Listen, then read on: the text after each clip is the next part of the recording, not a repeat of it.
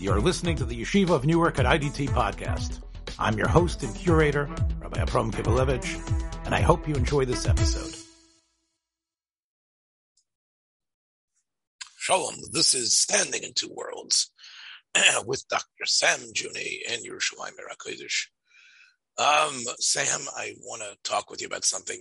I'm going to push it through despite a sore throat of something that happened in Bnei Brak, but of course is resonating everywhere in the Jewish world across the shores, and that is the suicide of Chaim Walder.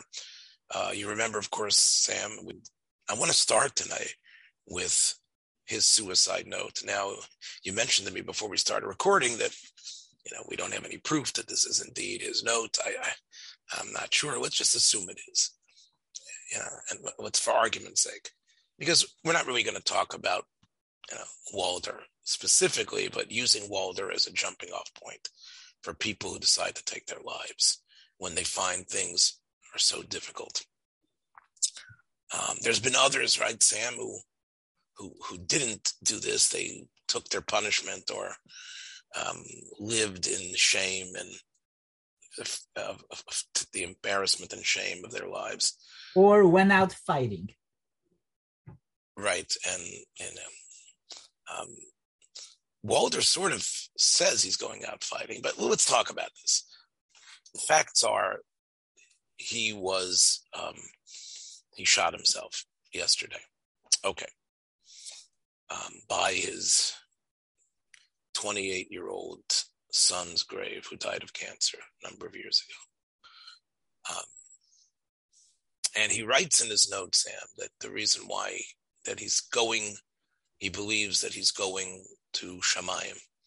He's going to somehow get Yehuda Silman and Shmuel Eliyahu, the Rabbanim who have spearheaded the campaign, the Dinei Torah against him, the ones that have collected the testimonies, the ones who have called for the banning of his books. He's going to take them to a Din Torah in Shamayim. He writes that in this world, Kibayil Masheker, that's this world, Sam. He sees this world as a world of lies. Yeah. Again, I'm restraining myself from making any comments, but in this world of lies, there's no possibility to prove his innocence. I am dealing with lies that are so immense, that are covered up in anonymity without the ability to cross-examine, so to speak. And he can't ever prove the incident that he says, Ein Lehem Shachar, that really didn't occur, and therefore he says, I've reached Liktzei Shel Yechilas HaSevel Be'anushus. It's beyond human capacity to be able to withstand. Okay, so there he's going to Shamayim. He's going to kill himself and wreak vengeance on the people that have hurt him, the people that are his tormentors. And he feels, Sam, that he has reached the end of what any human being could stand. And then he explains the fact that what they have attacked is the best part of him, the parts of his life, the work that he did that was so great and that he gave his whole life for, and that is the protection and support of children. And then he says that he thanks the people who supported him. And the ones that didn't, he says, even if you gave up on me, he begs not for his books, not to land in the incinerator pile. His works, don't give up on my works. And here he gets so passionate, Sam.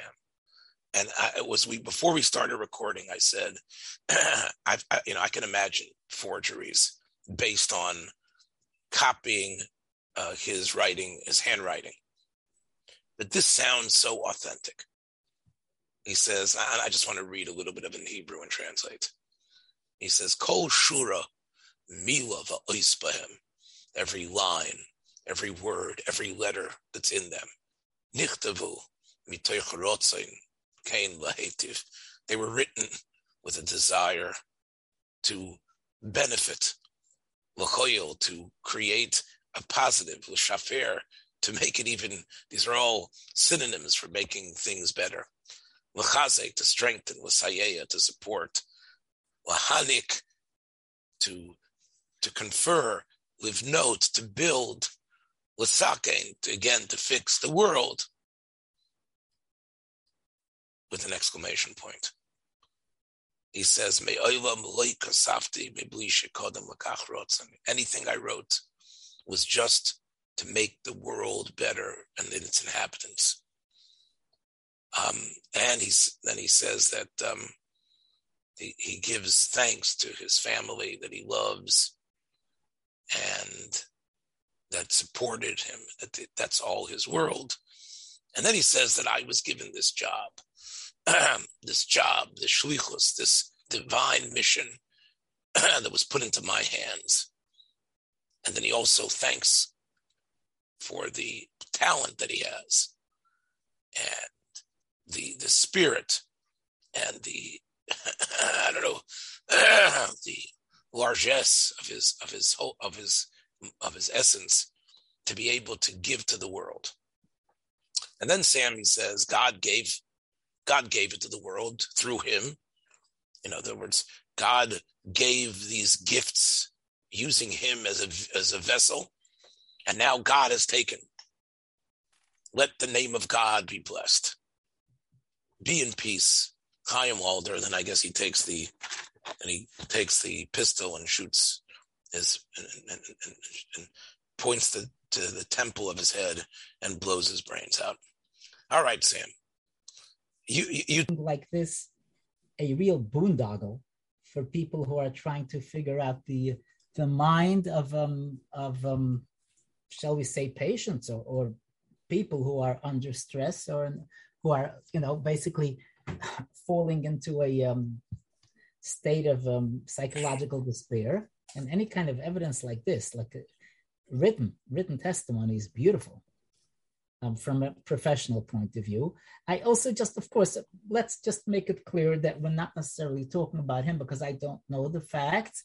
We'll assume that the suicide note is not a forgery, and we'll also assume that the allegations that have come up probably indicate that this person was a major molester. As I would just say, statistically, it's very likely when you have like 24, 27 people who've come forward, it's likely that he is probably a perp. So I'm not interested in passing judgment to him because it's not my job and I wouldn't take that kind of job, but I want to take that as a case study and assume that our basic premise is that this is a suicide note and that the accusations against him are accurate. So I just want to point out several things that are going on over here. There is no mention in this suicide note about the fact that he's committing suicide on the grave of his beloved son, who died of cancer, you say, a while before that. And again, you can't just say that that's something that he didn't think of mentioning or that that's gratuitous. So that is something that's a chink. It implies that there's something more that's going on here from his point of view. I'm not interested in truth here. I want to know, how does he view himself? That's the psychiatric challenge here. How does he view it? Okay, so we'll begin with that. I also just want to say that since I am trained to be a cynic, I would just say that he's talking about, to the people who believe the accusations against him, don't take it out of my books because these books are pure of heart. So he's basically saying that even though he was a molester, right, according to that assumption, but his books were written totally for the glorification of God and to protect children, etc., which doesn't sound like a very compelling argument or convincing argument, because it's known that perpetrators will generally seek positions of control over their victims so that they can victimize them. So my cynical response will be, sure, don't take it out of my book because I love my family so much. I'd like this to be a source of income of them that they will manage, the Walder Library, copyright, or whatever it is. So it sounds just very unconvincing. Okay, so now let me just say this. The primary understanding in psychodynamic theory of suicide attributes it to an alleged inborn drive, which Freud called thanatos, which is that there's a tendency within people to try to destroy themselves, which of course is not consistent with the tendency to try to live and to try to take care of yourself and to try to better yourself. So Freud hypothesized that there is a drive which is oriented towards trying to kill yourself, towards to hurt yourself, which is present in everyone, and it is juxtaposed to the basic drives which promote self-preservation. So I'm not a modest fellow, and I have to say that the point where Freud comes out with thanatos is where I parted ways with him. I don't believe in thanatos. I believe that any kind of self-harm that comes up is contextual, or it's based on self-punishment needs due to guilt. That's my basic approach. So with my saying that, I have to say that I am stumped by the suicide phenomenon. When you see suicide phenomenon, there are several things that stand out that just seem kind of peculiar. And let me say what they are. There's an overriding feeling of guilt in clinical depression, which means people who are clinically depressed, and that doesn't just mean you're in a bad mood. Clinical depression is a syndrome. Clinical depression always comes along with guilt. And I have had quite a time trying to discuss with patients guilt, especially patients who are not religious and don't subscribe to any kind of moral criterion that are systematized in any way. And I said, their ideas, I deserve to be punished. And deserve to be punished by whom? By what? What are we talking about here? And of course, psychoanalytically, what it means is that they, as kids, there's a kind of feeling that, daddy's going to get you, mommy's going to get you. I did something. They're expecting mommy or daddy to come, and that gets confused with deserving. But it's not sufficient to explain this kind of odd feeling. Also, within clinical depression, you find a higher incidence, obviously, of suicide. It's not so significantly higher, but it's much higher. In other words, among suicidal people, clinical depression is much more common than among non-suicidal people, although it's not true that clinical depression is a significant cause of suicide. And I'm sorry for playing statistical mumbo jumbo here, but that's the truth. But still, I find the suicide phenomenon not really explainable by people who are clinically depressed. They can't really explain why it is they want to kill themselves or why they're doing this. It almost seems to me, that I have to admit there's thanatos running over there. So you don't have to ask people, hey, why are you driven towards sexual activity? That's not a bona fide question. And by the same token, you can't ask, why are you driven by an aggressive need to hurt somebody else? Because that also is just part of your nature. But I never thought that suicide is something that's there. And my position is belied by the facts in suicide. So that does make me feel that thanatos is a real, either it's a inborn drive or it's something physiological that kicks in at a certain point. So that I just needed to say that to clear my theoretical head over here. All right. So you sound like you're in a quandary, Sam.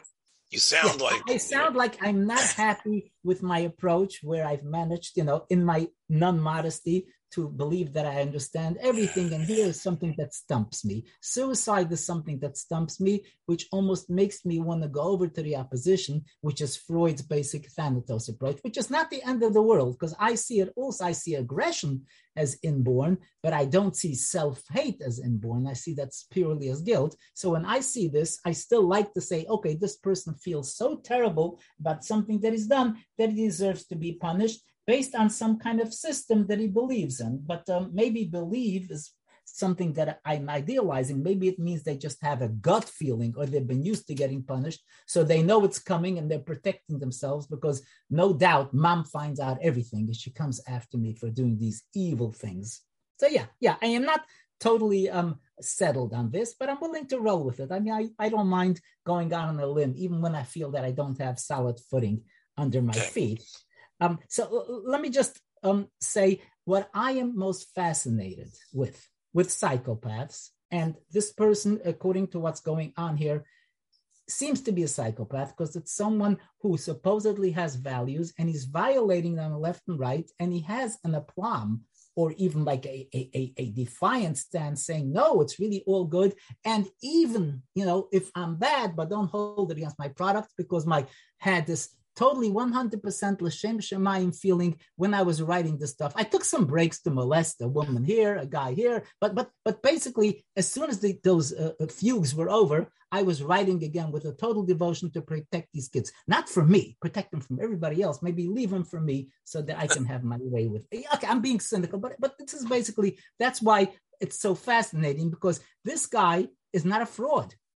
In other words, he's not saying, yes, I have to get close to kids. So I've looked at whatever system will get me close to them. And I found this Haredi system where I can preach and sell books and have a big, back room where he did the molestations in this bookstore, and it allowed me to pass through. That's a clean psychopath. I have no problem with the, shall we say, the logical consistency. I never call a clean psychopath crazy. Somebody who knows what he's doing and is just basically manipulated to convince people that he wants X and Y, but really this is devotion. This is what I do. Fine, but that's not him. He's coming across as someone who really believes in his purity, with not addressing the fact that maybe sometimes, not maybe, certain times or whatever, he digresses away, and that's what makes him be guilty. So that's the fascination that we have with this kind of person. And then he talks about, okay, so he's going to go to heaven. He's got his exit ticket by putting a bullet into his head, and now he can go up there, and now he can talk to God. Now, if I were God, I'd say, Mister, just get out of here. Why don't you go see a shrink? What are you saying? You are guilty. What are you bothering people for?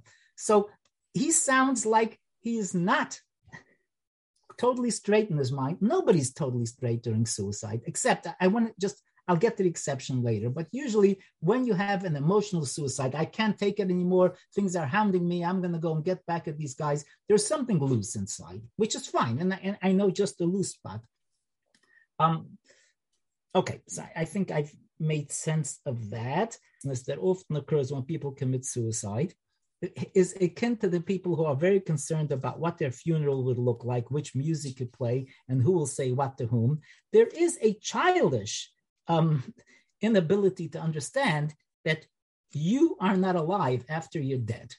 I mean, it's a concept that some adults have learned to accept, at least consciously, but unconsciously it lives on, that of course I'm there. So, you're concerned about how cold the climate is where you're buried, and you want to make sure people come and visit, and you have a very nice gravestone because people will read it, and you'll sit there saying, ha. Okay? While you're sitting there saying, ha, what you're also doing is thinking about the effect this is having on people, and then thinking that somehow this will relate to you. So in his ideas, let's say some people commit suicide, kids especially, I've seen that repeatedly, and it's to show the parents how wrong they were, show the authorities how wrong they were in pushing them around, so that they'll come around and stop pushing them around. The gap is only that once you're dead, ain't nobody pushing you anywhere. But it still is there. So what he really wants to do in his presentation is to redeem himself, right? I'm going to show these guys. I'm going to go kill myself, and then these two rabbis who are running the tribunal will feel so guilty and so bad. They'll come around, and then I'll get my bookstore back. But, they don't have bookstores for dead guys. He's not going to riot anymore. But this is something loose that's very common among people when they're committing suicide, because they're essentially deranged to a certain extent. I've seen people, I know there is some tubas that I was very well aware of. I remember in some major yeshiva, there was one major suicide that I actually, had some close contact with. and the Jewish tradition or halacha, I'm not sure which one it is not to bury suicide suicide victims, not to bury them in the cemetery. Right, Me'ikar Adin in Masechtas Mochos talks about treating them as Rishoyim, but the Hanhoga of the poskim has been of the responsive is to assume that they were taken by a bout of insanity, and that even spirit, if what basically means that they're nuts, that they're not thinking, and that's the case, especially when you talk to them, to people who had near suicides, or you find notes which are legitimate. You see this, there's an illogic there. They'll come back and apologize to me, and then I'll feel much better. So that's running over there. Okay, so let me just get to my exception. There is a rare instance. I've met a patient like that once, okay? And I've seen a lot of patients, okay? Of somebody who does a Sartre kind of philosophical suicide, okay? So basically saying this world is terrible. I see no reason to go on with it. Not because I'm going to get in trouble. Even some people do it personally. I mean, the idea of some secret agents getting cyanide pills to kill themselves just to save themselves the horrible torture they can expect, or ignominy, or even in this case, being exercised and people dumping on you, that's logical. And I don't want to go through that. I'm a cancer patient. I don't want the pain, period. Or in the pure philosophical form, Havel Avalam. I don't believe in God. I don't believe in values. I don't want to. Why should I be here? Why should I subject myself to the pain when in my belief, I can just turn off the pain? None of what I said applies to those people. They are totally logical, cool-headed. They make the decision the same way they decide whether to buy a car or what kind of brand of soda to buy. They're just as logical. But the ones who do it for reasons of distress and emotions, and that's where the Thanatos question comes up, that's where this kind of fascination for me goes on. In other words, I'd like to see where their logic goes wrong because of their emotionality and where their judgment goes. But because just on paper to present this kind of argument, to say I was pure and clean and every sentence or every word was totally God devoted, notwithstanding the breaks I took to molest people left and right. Okay, I also will make another comment which has to do with psychosexual development, okay? Most people don't have shall we say, a polymorphously perverse attitude towards sexuality. Most people don't say, yes, I enjoy having sex with men, with women, young kids, old kids, single, married. It doesn't work like that. And we've been hit by two people, a very recent memory with that. We had the story of Meshi Zahav, who was molesting boys, girls, children, adults across the board. And we've had this particular, the corpus of testimony against Wilder is the same issue. He's been doing it all the way across the board. That is not what, let's say, the responsive people would call problems with controlling your id. That's not what's going on here, because your id is not all over the place like that unless you're really psychiatrically disturbed. Most people have a predilection. I like men. I like boys. I like little girls before puberty. I'm not even saying perverts. I'm saying people who you talk to them in psychoanalysis. They don't go out and do it, but they're bothered by these thoughts, right?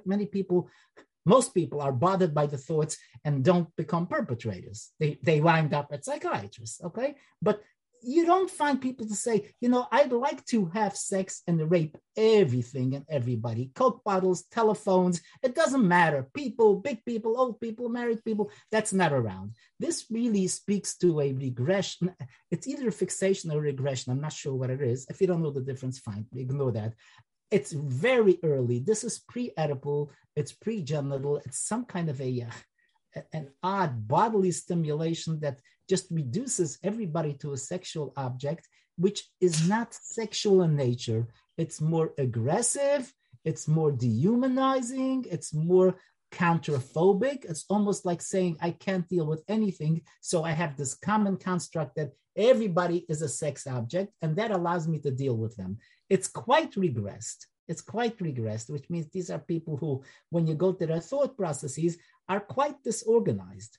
It does not fit the profile of somebody who can write logical and socially intriguing works such as this guy wrote. I mentioned before, my daughter was a big fan of his writings. Many people were big fans of his personally, and he definitely presents an approach that if you said, let's say, that somebody as sophisticated as Anna Freud may have, a student of Anna Freud, they say, oh, sure, it makes a lot of sense what he's saying. Sounds like a sophisticated person who has a key understanding of children. That does not match with somebody who has this pansexual attitude. So again, we're getting to a point where I don't quite understand things that well. I still will insist on making my half points, but to come up with the overall picture over here, the only one that really makes sense to me is that he was a total psychopath and that he did all this. He's just good. There are con artists who know how to sing songs and know how to say, okay, I know exactly what you want me to say, and they will sell you the Brooklyn Bridge.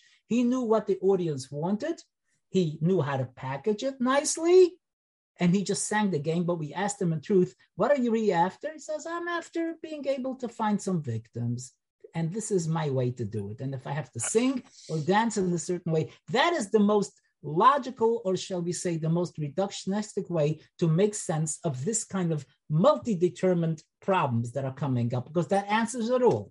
That answers it all. So he really is a genius of a Lothario of immense genius, an evil person who, even at the end, is, as you say, sensitive to how he's going to be perceived.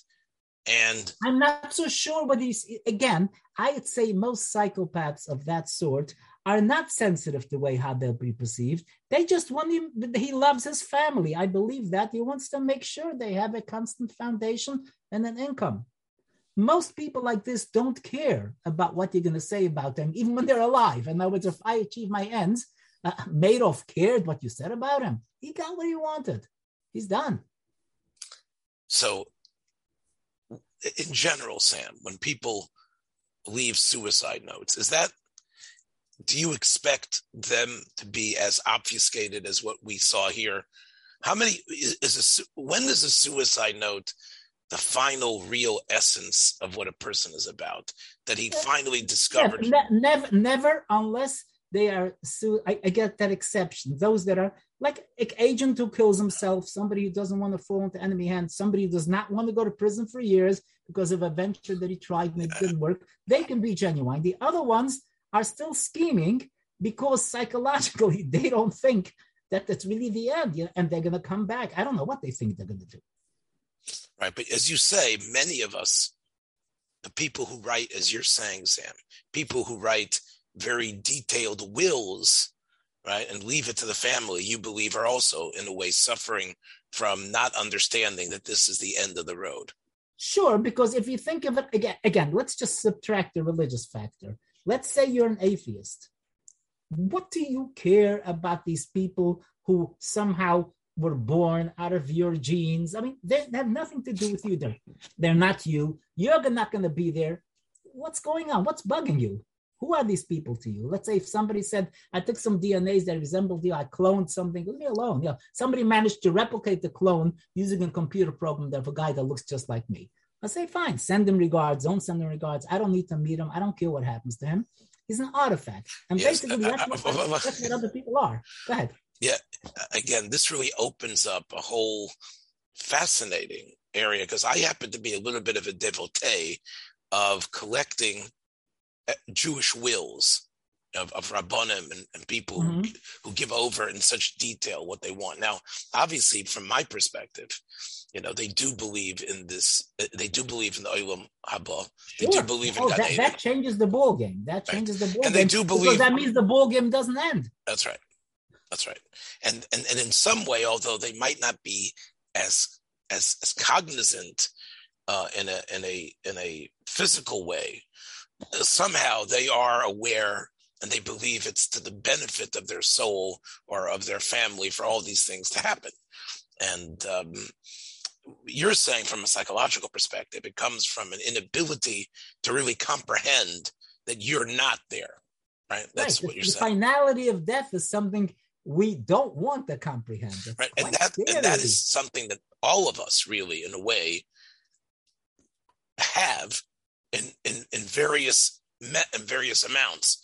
Otherwise, it would be very difficult to get up in the morning and struggle through, right? If we were just saying, hey, you're going to die and nothing's... Let me just say something. There's a cynical approach to believing in the afterlife. Yeah. And that is, it's not because you believe in the afterlife that your life becomes important.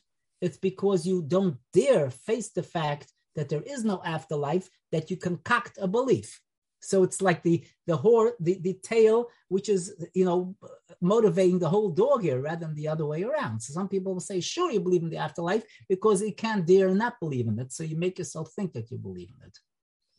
Yeah, okay. Which is, again, obviously, this is why Judaism and Christianity and other religions have pushed that, despite the fact that the references... let's just say Orthodox Judaism. You don't want to include Reform Judaism. Okay, but even despite the fact that the references are oblique, it has been something that we hear from the time we are 5 years old. Sure, it's been a maxim. Olam haba, Olam haba, Olam haba. You have to live for Olam haba, which of course makes sense.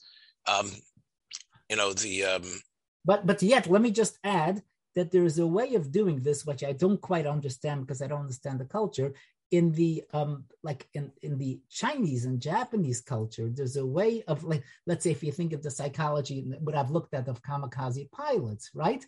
Or suicides that are done for social reasons with no belief in the afterlife. And yet there's a kind of they cloak it up as a collective identity that I'm doing it for us. And the us continues to exist even though I don't. So that's some kind of a, shall we say, philosophical double talk, which somehow is a substitute for some kind of organized religious perspective. Well, it's in a way, Sam, what you're saying is really the humanistic or ecological perspective, that we need to leave a better planet, and that we need to contain our use of carbon-based gases because we have a responsibility to the world that comes after us. Right. And this is something that you hear, and you're right, a lot of the people who are saying this don't believe in any godly power of creation. Right. So it's like the computer is saying that the computer has a responsibility to make sure that it uses the least amount of CPU, given the electricity. Like you say, hey, what's wrong with your computer? Do you need an aspirin or something? What are you saying? Are you delusional? Why is the computer goes in? You're saying the computer goes into low usage mode on its own because it wants to make sure it preserves it. Not that it's programmed, it just has a responsibility to electricity. Okay. I think, Sam, doesn't the suicide? Let's talk about Walder's suicide again, since where we started. There doesn't seem to be any apology whatsoever, as if he's hurt anyone. Like, clearly, in his mind, he said that these are lies and fabrications. We know, as my son has pointed out, that there was a tzav against him. There was a woman who he was having an affair with, that a Bezdin in some area specifically knew about it and wrote that she is usher to ever live with him, and that document has surfaced. He clearly cannot deny whether the people who are testifying accurately. He doesn't say that this is like a campaign that is completely fabricated. Did he believe? I'm sorry. I think what you're missing here is that you're taking him at kind of face value on what he's writing. You have two options here. Number one, that he thinks he's Jesus or Napoleon, which don't rule that out, because I've had quite a few people look very intact and you just tickle the system to say, yeah, but it doesn't apply to me because I'm Shabtai Tzvi or I'm Muhammad. I've seen that. And there is also something that's less crazy than that, which is that I haven't mentioned this, but these are people I really helped. Don't you understand? these people needed to have sex with me in order to fulfill themselves, to make their marriage work. I mean, you name it. There's all kinds of excuses before you hit pure, like delusional paranoia that you're Jesus or whatever, that somehow you were trying to help them, but that he's not going to put that in the letter of confession because most people don't understand. They'll think, oh no, he was just doing it for his own jollies. Oh no, he was really interested in helping them, in getting them to understand what sexuality is, getting them in touch with their feeling, which is the kind of poppycock perverts usually sell to their victims if they're using this kind of approach rather than forcing them. So that might be why he's not apologizing, because you think he really did do the right thing, although he can't explain it to most people because most people are cynical and don't realize that he's such a special person.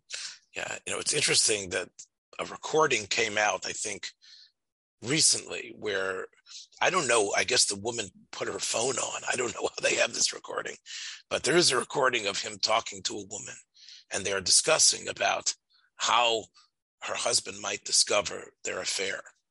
And he says that if you have to deny it, and even if pictures come up, say that it's Photoshop, that these are all phony pictures that you have of us, because if it doesn't get denied, then I'm going to just shoot myself, right? He says that I'm going to have to go shoot myself. So right. That's not a suicide note, but now that I told you. But this makes sense of a regressive personality, because he's basically saying, like, this is what a 3-year-old will tell his mother. Like, if you do that, I'm going to cry and I'm going to be upset and whatever, and trying to make her, to evoke her sympathy by putting himself in the role of the little child and putting the role of the victim as the protector. That speaks to the regressive argument I made earlier, that this is not just, let's say, somebody who's just very sexually driven. There's something much more profound, that somebody's stuck at the oral stage, basically. Same way, let's end this conversation with this. Walder could have faced the music. Now, I'm not going to say like from Shmuel Leo, he could have done tshuva, and he could have apologized. I'm glad you're not saying that, because that would get me to launch off on something else. Yeah. Right. But I'm saying that there have been others, and I've known them, unfortunately, and I've come into contact with them and had to speak with them, and who have taken the medicine, who have gone through the process, who have been arraigned in secular court, who have had to answer, who have had to live in infamy and be a registered sex offender and deal with it. Now, you talked before about people.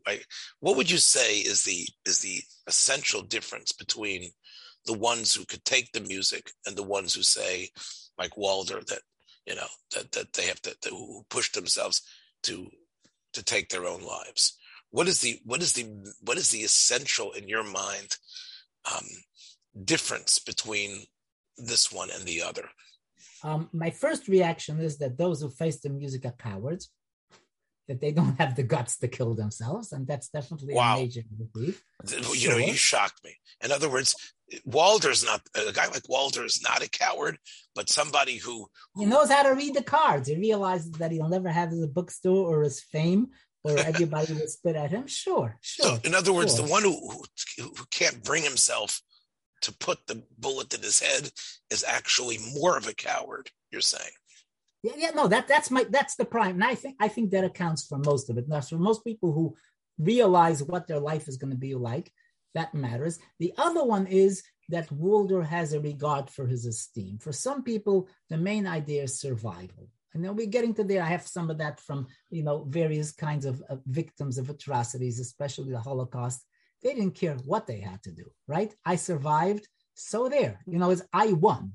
Did you really win? Do you have any of your self-esteem? Do you have any respect for yourself? Do you see yourself other than somebody who's a scurrilous collaborator who got other people killed in the process? That's not what matters, the bottom line. So in other words, what I'm saying, perhaps in the redeeming way, is that he does have some regard for how he views himself. And he has some amount of investment in his self-image. And he says, I'm not going to have that. What's it worth? But for some people, it doesn't matter. I got what I said. It was the last point, but I think all of us in some ways look at our work and say, judge me by the best things that I've done.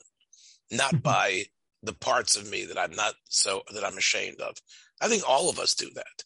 We all have, whether it's a great shiur that you gave, a great Divrei Torah, Dvar Torah that you gave, something that you somehow distilled the best of yourself in order to make it happen.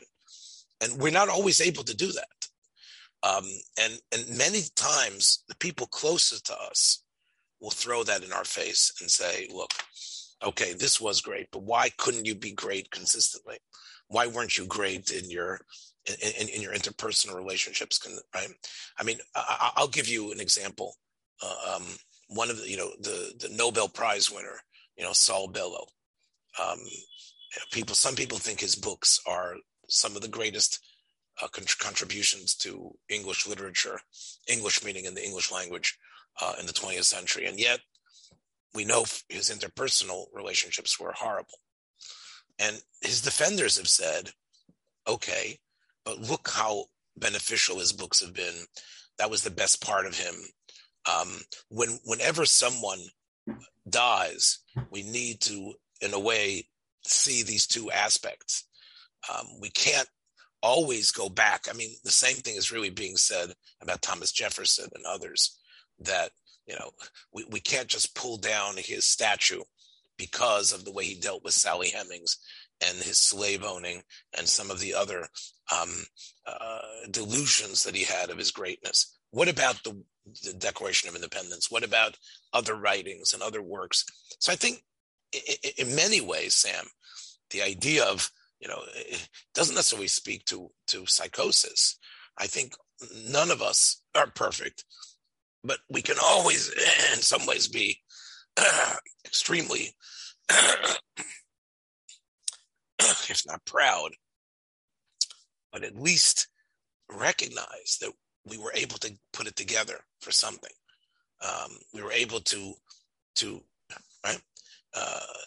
have that great football game where we were perfect, even though afterwards we perhaps didn't act the way we should in the bar, but at least on the field, we showed the heart of a champion. So I don't know if that's really a psychotic thing. I think this is really the essence of the human condition in some ways, is to be able to summon up incredible energies to produce something, and yet not always be able to live on the highest level. I listen, I haven't read Walder's books, but I think that element that you zeroed in on, I think it's extremely common, especially by creative people, especially by people who are artists. I don't know if Walder is an artist, but whether it's a sports person or a director of films or a writer or a Talmud Chacham who's written Svarim and yet, doesn't speak to people in his family and is not considered such a nice guy. Again, the list, I think, is immense. Shaul Lieberman produced probably some of the greatest rabbinic scholarship of the 20th century. I don't think the Tosefta Kipshuto has ever been surpassed. I don't think it is immense, incredible. But Lieberman in his personal life was not, again, he was not a nice guy. He wasn't a nice gentleman when he, although his students loved him because of his brilliance. And again, I have the greatest respect for him. So, like I said, I think that I don't know if that's all. There's no problem with people having weaknesses or really bad shortcomings along with significant achievements. It's when the shortcomings belie the achievements because they are in the very same dimension that it becomes problematical. So let's say if he would produce some great works of art, if he was a sculptor, if he was a Talmudic scholar even, okay? And he was also a pervert, that's not contradictory. One has to do with intellectual ability, the ability to analyze. One has to do with values and with being able to control your id. Okay, I get it. But when you say that you were totally motivated in your positive productions to help the very people whom you were hurting in the other side of your life, that implies that you have to have literally a break a la Dr. Jekyll and Mr. Hyde. And that is psychotic stuff, or at least dissociative stuff. That is psychiatric. Okay, that's not saying, yes, I have some achievements, like Eichmann Lahavdil, which I don't know if it's Lahavdil, okay, would say, yes, but I also once gave a lolly to someone, or I used to pet my dog, or I used to remember always to give my grandkids gifts on their birthdays. So that means I'm a nice guy. Don't say you're a nice guy, okay? Say that you had family value. I'll grant you that. So this is the distinction that we're talking about. No, granted. It's they say, Sam, that when they talk about, and I've heard this especially after a great rabbi has died, and all his students come, and the students will come and talk about his, as we could say, the Mesiras Nefesh, how dedicated he was and how wonderful he was. And the children are interestingly, and many times are on the side, quizzical and saying that doesn't sound like our dad. And you hear this a lot, that the shoemaker's children have no shoes. A lot of times there are rabbeim and people who are involved in teaching that are much more dedicated to their students than they are to the people in their family. And I think that is a common thing. I'm not trying to equate Walder to them, but that would be closer to what you're saying, because here, there was so much love and giving, and yet they weren't able to manage this within the dynamics of their own family. It cut too close. The way I would explain it, and I'm an armchair, it's sometimes easier because of that distance. Because of that distance, you're able to say, look, you're right. My kids, I got so much invested. There's so much frustration. It bothers me when I study with them. I see my own weakness in them. When I can put on the mask of rabbi, when I can put on the mask of teacher, when I have that safe area where I could close the door and do what I want, so then when I'm on stage, I could invest it with a reality and a spirit and a positivity. It's where what you're saying makes a lot. I think you can simplify it and take away some of the detractors by talking about let's say a physician who smokes, or a cardiologist who eats saturated fats. Yeah. It's the same thing. Sure. Right. Because in the mode, when he has the white coat and he's tapping the books and the mental energy of what he knows, he distills it with perfection. But yet, when he shuts the door, and he sits back and pours himself a drink and smokes and undoes his belt and lets his bulging belly come in, so then he's not that person. Is he a hypocrite? Is he someone who is psychotic? No, I think. Nope. So I would say you're right. There's, obviously Walter is a Russia, Marusha, and again, I condemn him as a very troubled, and as you said, a psychosexual, really incredible, terrible case. So you condemn him as a perp. That he's troubled is not a reason to condemn someone. That's looking back at ourselves, because I think every suicide, Sam, whatever it is, makes you think about your own mortality and your own life, even if it's a suicide that's done by someone extremely disturbed. So looking at Walder and looking at these contradictions, I think it's allowed me in this conversation to sort of look at a scale.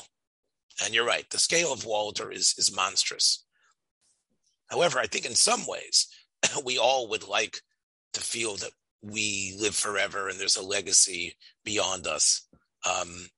And I think we all, in some ways, have elements. Again, you're right. There are people like the Chafetz Chaim and the Chazon Ish and others that, from what we hear about them, they were the same always. But we all have different masks and different aspects of ourselves.